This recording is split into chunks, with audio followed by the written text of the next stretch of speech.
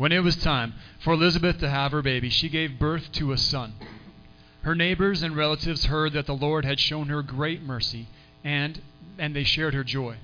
On the 8th day they came to circumcise the child, and they were going to name him after his father, Zechariah. But his mother spoke up and said, "No, he will be called John." They said to her, "There is no one among your relatives who has that name." Then they made signs to his father to find out what he would like to name the child. He asked for a writing tablet, and to everyone's astonishment, he wrote, "His name is John." Immediately his mouth was opened and his tongue was loosed, and he began to speak, praising God. The neighbors were all filled with awe, and throughout the hill country of Judea, people were talking about all these things. Everyone who heard this wondered about it, asking, "What then is this child going to be?" For the Lord's hand was with him. Everyone heard John's birth, and they wondered about it. Literally, they placed these things in their heart. This passage I've just read, this first part here, I want us to focus on this last bit here. What then is this child going to be? I think that's the pivotal question that we all need to ask today as we explore this birth of John the Baptist. People were asking questions because they'd heard the news about John as it got around. They heard the story about Zechariah, who were old in their age, that they were having a child in a surprising way. That Zechariah was serving in the temple, and when he came out, he couldn't speak anymore. And now that John has been born, the child has been born, Mary's given birth, all of a sudden Zechariah can speak again. Surely God is at work here. And so they begin to ask, what then is this child going to be? This is the key question that Luke is trying to get us to ask. Now I know there's lots going on. Christmas is just a few days away. We can see much of our church is away, visiting, spending time with family. But this question is worth asking. Thankfully, we don't have to go far, because Zechariah gives us some great clues as he starts singing praise to God. Luke tells us that his father Zechariah was filled with the Holy Spirit and prophesied. Now I want to just point out here that Zechariah is filled with the Holy Spirit and prophesying. This is more than just Zechariah overwhelmed with joy because he's had a son. This is more than just him saying faithful words that he has repeated hundreds of times as he's grown up as a Jewish man. This is the Holy Spirit speaking through him. These are inspired words. These are more than just Zechariah's words. This is God at work in sharing us good news. It says here that praise be to the Lord, the God of Israel, because he has come and has redeemed his people. I want to focus on what he says here when he says that he has redeemed his people. Now, it's not immediately apparent what Zechariah might mean.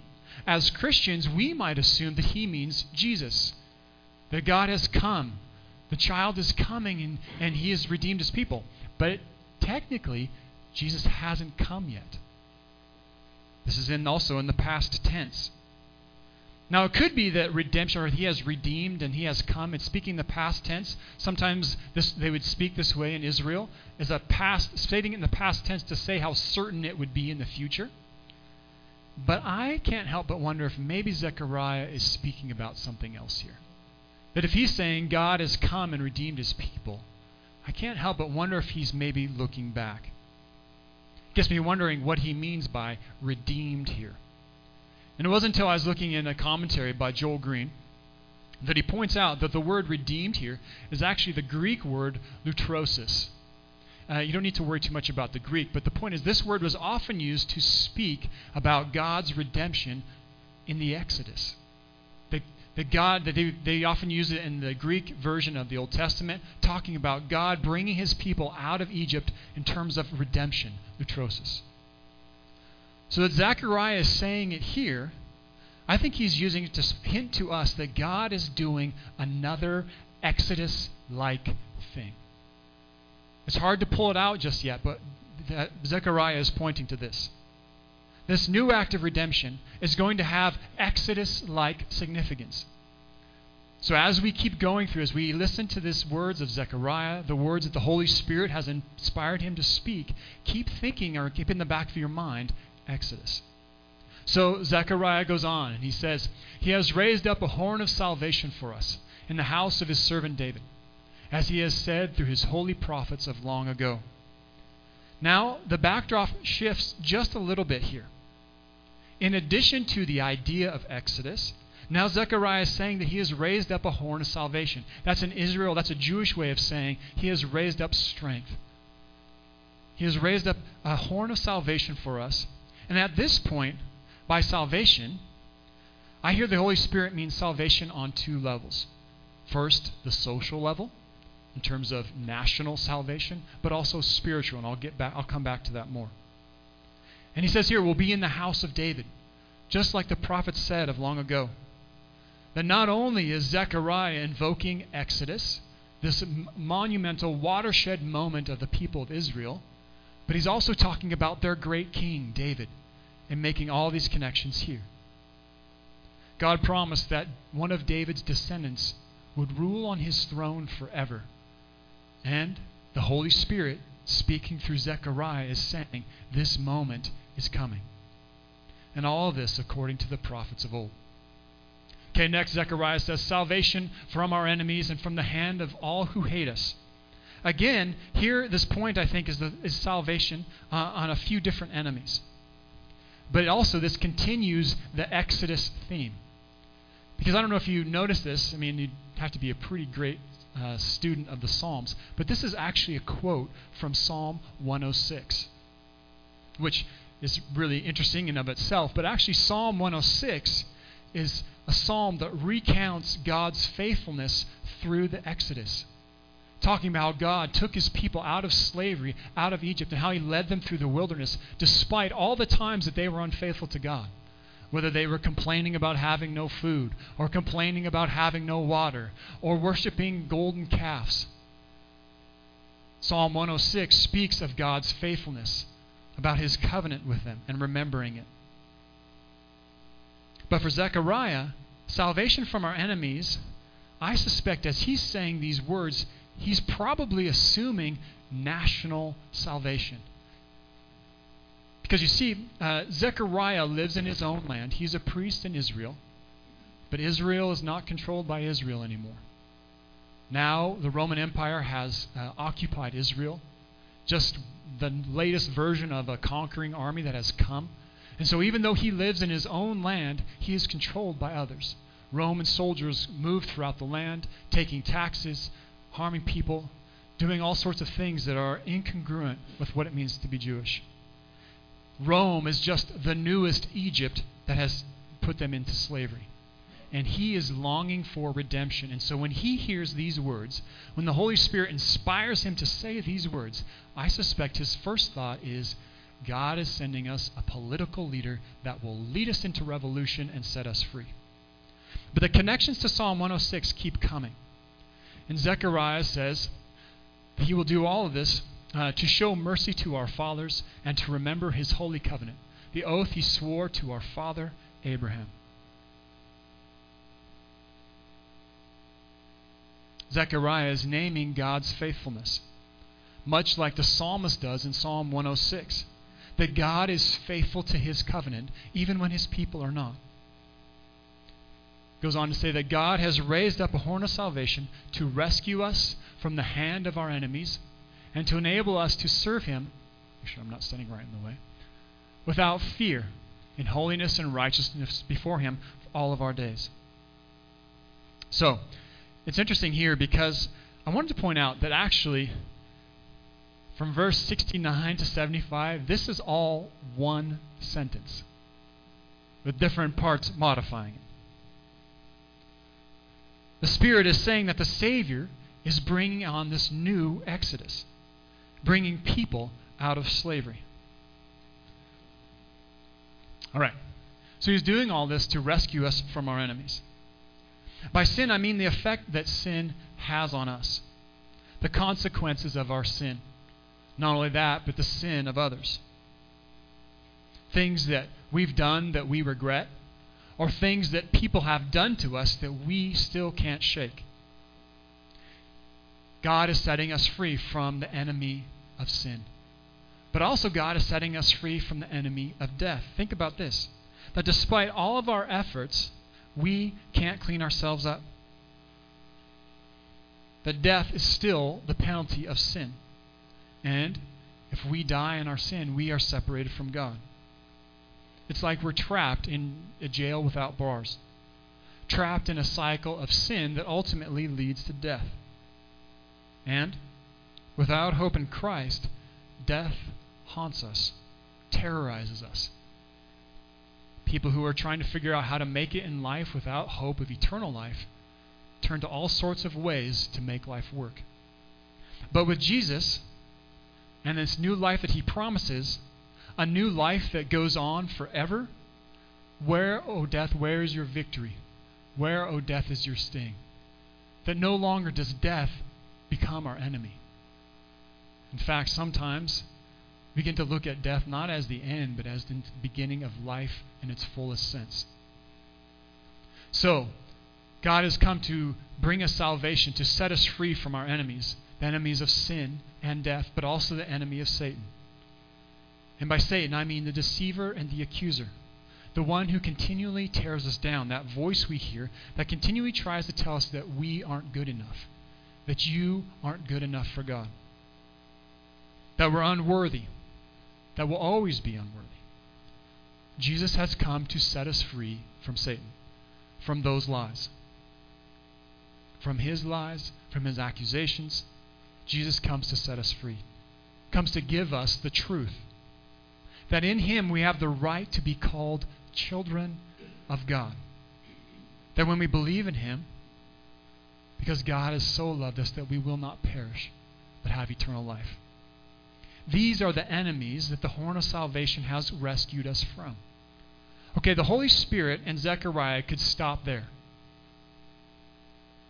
If this was all that they had literally said, or if not even including all the things that they've alluded to, the Exodus and Psalm 106, not even including that, if they stopped right here, it would be enough. But the Holy Spirit keeps going, and Zechariah keeps speaking, and it just keeps getting better and better. Zechariah says, "And you, my child, will be called the prophet of the Most High, and you will go on before the Lord to prepare the way for him." Now, some of you might recognize this passage. It comes from the prophet Malachi, the last prophet to speak over 400 years before Zechariah says these words. The people have been waiting a long time for God to fulfill these words. Zechariah is quoting Malachi 3:1. Malachi says, "See, I will send my messenger who will prepare the way before me. Then suddenly the Lord you are seeking will come to his temple. The messenger of the covenant whom you desire will come, says the Lord Almighty." God will send a forerunner to go before his Messiah. Effectively, Zechariah is saying that his son John is this forerunner. And his forerunner is coming to give his people the knowledge of salvation through the forgiveness of sin. Because ultimately, it's sin that separates us from God. I think that's an issue that we face today. People lack knowledge about sin. They don't understand what it is. People around us don't understand how pervasive it is, how much it works into almost every aspect of our life, and that because of it, we are separated from God our Father. I was thinking about it this morning, actually, that when people outside of Christianity, and sometimes even people inside of Christianity, they begin to think of faith mainly as the way I get to heaven. Now, there's truth to that, but Jesus meant for so much more. When we see faith only as my ticket to heaven, we miss out. Actually, Jesus was calling us into a relationship with him. A relationship with him that changes who we are and at the same time reconciles us to our Father in heaven. And the side benefit of all that is, and you get to go to heaven.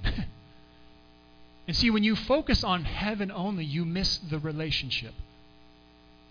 And so sometimes I hear it in people, the way they talk, is they talk about almost like God, like in a negative sense, like God is the gatekeeper keeping me from the heaven I want to get to, which is not at all what Jesus intended. He intended for us to be in a right relationship with God, because that is what heaven is. So, Jesus came to people to show people what sin was, to name it, to help us see it, to see that we need a Savior, that no matter how hard we try, we can't clean ourselves up. We can't get it right all the time. Sure, we might have some successes, but it's only a matter of time before we slip up, before we say or do something that we regret, that we realize is sinful and separates us from God. Now, I know that in our culture, it's difficult. John came to show people, John the Baptist, Zechariah's boy, came to show people what sin was. You see, in his culture, the direct approach seemed to be pretty effective. But his culture was different. Different context. People were, in ancient Israel, kind of everybody believed in God or knew who God was, who Yahweh was, and what faith meant to follow him. And so this direct approach could work. You could say, you are sinful. John said this, you are sinful, you need to turn back to God. And people would say, you're right, I agree, how do I do it? They were primed for repentance. And he came to help them see that they needed help. Today, in our culture, things are different. We have to broach the subject of sin graciously and carefully to help people see it. See that it separates them from God. Even the small stuff. Even the stuff where people say, well, yeah, I know, but everybody does that. Not understanding that even the stuff that, even if everybody does it, it still separates us from God. I hear people when I talk with them about sin, I can see their responses. Sometimes it's defensive. Who do you think you are? You're just another Christian, holier than thou, holy roller coming to condemn me. Sometimes it's denial. Oh no, it's not as big a deal as you think, or it's just fine. Sometimes they get angry at us, start quoting the famous non-Christian text, the most popular non-Christian text, which is, "Judge not, lest you be judged yourself." I've heard that one. It's true that there are some Christians who come and get it wrong. Sometimes Christians come across and they accuse people, or they condemn people, or they don't even seem like they really care about them as they're talking about sin. Or sometimes their hypocrisy gets in the way.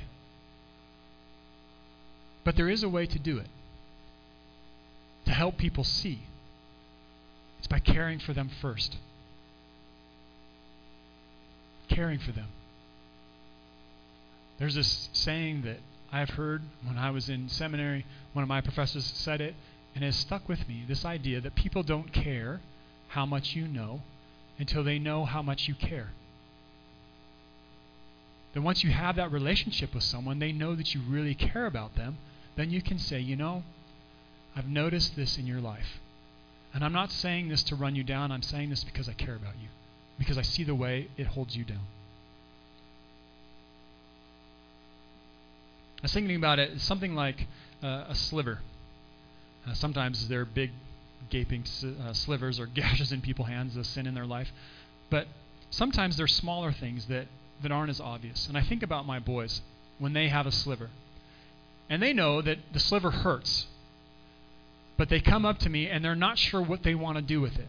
And so my boys, they come up to me and say, "Dad, I have a sliver. Can we take it out?" And I said, "Oh, that's a deep one. I need the needle to dig that one out." And they say, "Never mind. Never mind." And I said, "Well, it's only going to get worse. Because then it starts to get infected and then it hurts and it's going to hurt for days. Or we can have the sharp pain now and get it out." Sometimes the conversation about sin is like that with people. We have that sharp pain and then the relief, the healing that comes after. When we ignore it, or when people say, "I don't want to talk about it," that sin festers. It just stays lodged. And maybe they can think like, oh no, I can put it behind me. I can just stop thinking about it. But that stuff piles up. And whether we recognize it or not, it separates us from God. So it's up to us as followers of Jesus to find fruitful ways to encourage people, to give them knowledge of sin, to help them see. And that's the point. Not to condemn them or to get them to recognize it, but to help them see. To speak with them in ways that they will see it. Not that they'll feel condemned or that we feel right about ourselves, but that we help them see.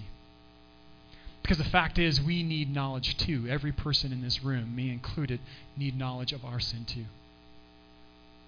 Because it's the things, many of us at this point, it's the stuff that we don't see that's tripping us up. The sin that we don't recognize or that we don't want to recognize, and we need each other to help us see it. Blind spots. When a faithful friend says, you know, when you say this, it's not good. And sometimes we're like, you're right. I've been thinking about that for a while myself. Or sometimes we also say, I had no idea. I didn't even realize. Think about this psalm that talks, or sorry, a proverb says, faithful are the wounds of a friend. Friends, even when they speak hard words, is the truth in love, they still help us to see. But once we see, it's up to us to repent and to ask God for His forgiveness. So John came to give knowledge of salvation. That I think this Exodus that we were talking about a few moments ago is less of a national exodus for Israel and more of a spiritual exodus for all of humanity, to lead us out of the bondage of slavery. God is doing all of this because of the tender mercy of our God, by which the rising sun will come to us from heaven. Like my boys and their slivers, God is trying to help us because He loves us. For God so loved the world that He gave His only begotten Son. It's true that God hates sin. It's what a just and holy God does. But He also cherishes us and has done everything to make a way for us back to Him through repentance in His Son, our Lord Jesus. And lastly, John says, to shine on those living in darkness and in the shadow of death, to guide our feet into the path of peace. I know for a few of us this sounds familiar. It's actually a quote from the prophet Isaiah. Let me read this whole thing to you. Listen to this. The people walking in darkness have seen a great light. On those living in the land of the shadow of death, a light has dawned. You have enlarged the nation and increased their joy. They rejoice before you as a people rejoice at the harvest, as men and women rejoice when dividing the plunder. For as in the day of Midian's defeat, you have shattered the yoke that burdens them, the bar across their shoulders, the rod of their oppressor. Every warrior's boot used in battle, every garment that is rolled in blood will be destined for burning, will be fuel for the fire. For unto us a child is born. To us a son is given. And the government will be on His shoulders, and He will be called Wonderful Counselor, Mighty God, Everlasting Father, Prince of Peace. Of the increase of His government and peace there will be no end. He will reign on David's throne and over His kingdom, establishing and upholding it with justice and righteousness. And from that time on and forever, the zeal of the Lord Almighty will accomplish this. This is the final word the Holy Spirit speaks through Zechariah, the culmination of everything that He said. Today, this is the child that we celebrate. Not just John, but the one He came to point to, the Son of God. While the world around us celebrates Christmas in just about every other way, with Santa Clauses and reindeers and parties and presents, we stay gathered around the child, around this Savior who would come. The Savior who brings a new exodus, an exodus from the slavery to sin, who gives us knowledge of sin and what it is and what it looks like so that we can repent and return to a right relationship with God our Father. This is the child we gather around. The child who is the Messiah from the house of David, who sits on the throne of David forever. Our wonderful counselor, our mighty God, our everlasting Father, our Prince of Peace. Merry Christmas. Amen.